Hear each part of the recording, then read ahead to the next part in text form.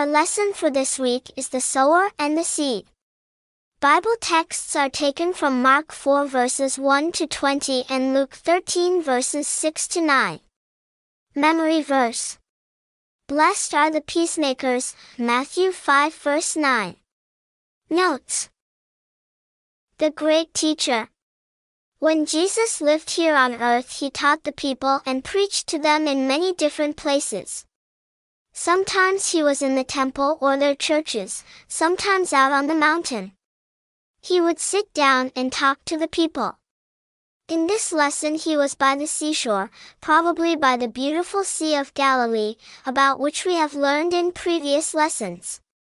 Great crowds thronged about him, so he entered into a ship and sat there and talked to the people who were on the shore. Sowing the seed.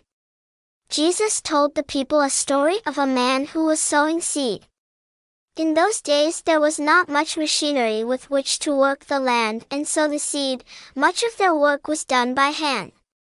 They used oxen for plowing. Some of the seed which was scattered by the sower fell by the side of the road. The birds came and snatched up that seed. Some seed fell on stony ground. This seed had just enough earth over it to cause it to sprout and grow a little while, but the sun soon scorched it, because it was not planted in deep enough soil. Other seed fell among thorns, which soon choked out the tiny plants. But not all the farmer's work was in vain, for some of the seed fell upon good ground, and it grew very well and yielded a crop. The explanation. After the crowd had gone away, just a few people and the 12 disciples were left alone with Jesus. Then they asked him to explain the story of the sower and the seed to them. So Jesus told them what was meant by the parable. Today, as children sit in a Sunday school class, the teacher is like the sower who went out to sow. Instead of taking a bag of seed, the teacher uses the Bible. Jesus said the seed was the Word of God. Our hearts and ears are like the soil into which the seed falls. Did you know that children may be stony ground hearers or thorny ground hearers? If they do not pay close attention to the teacher, and do not let the lesson get down into their heart, then perhaps it will do them no good.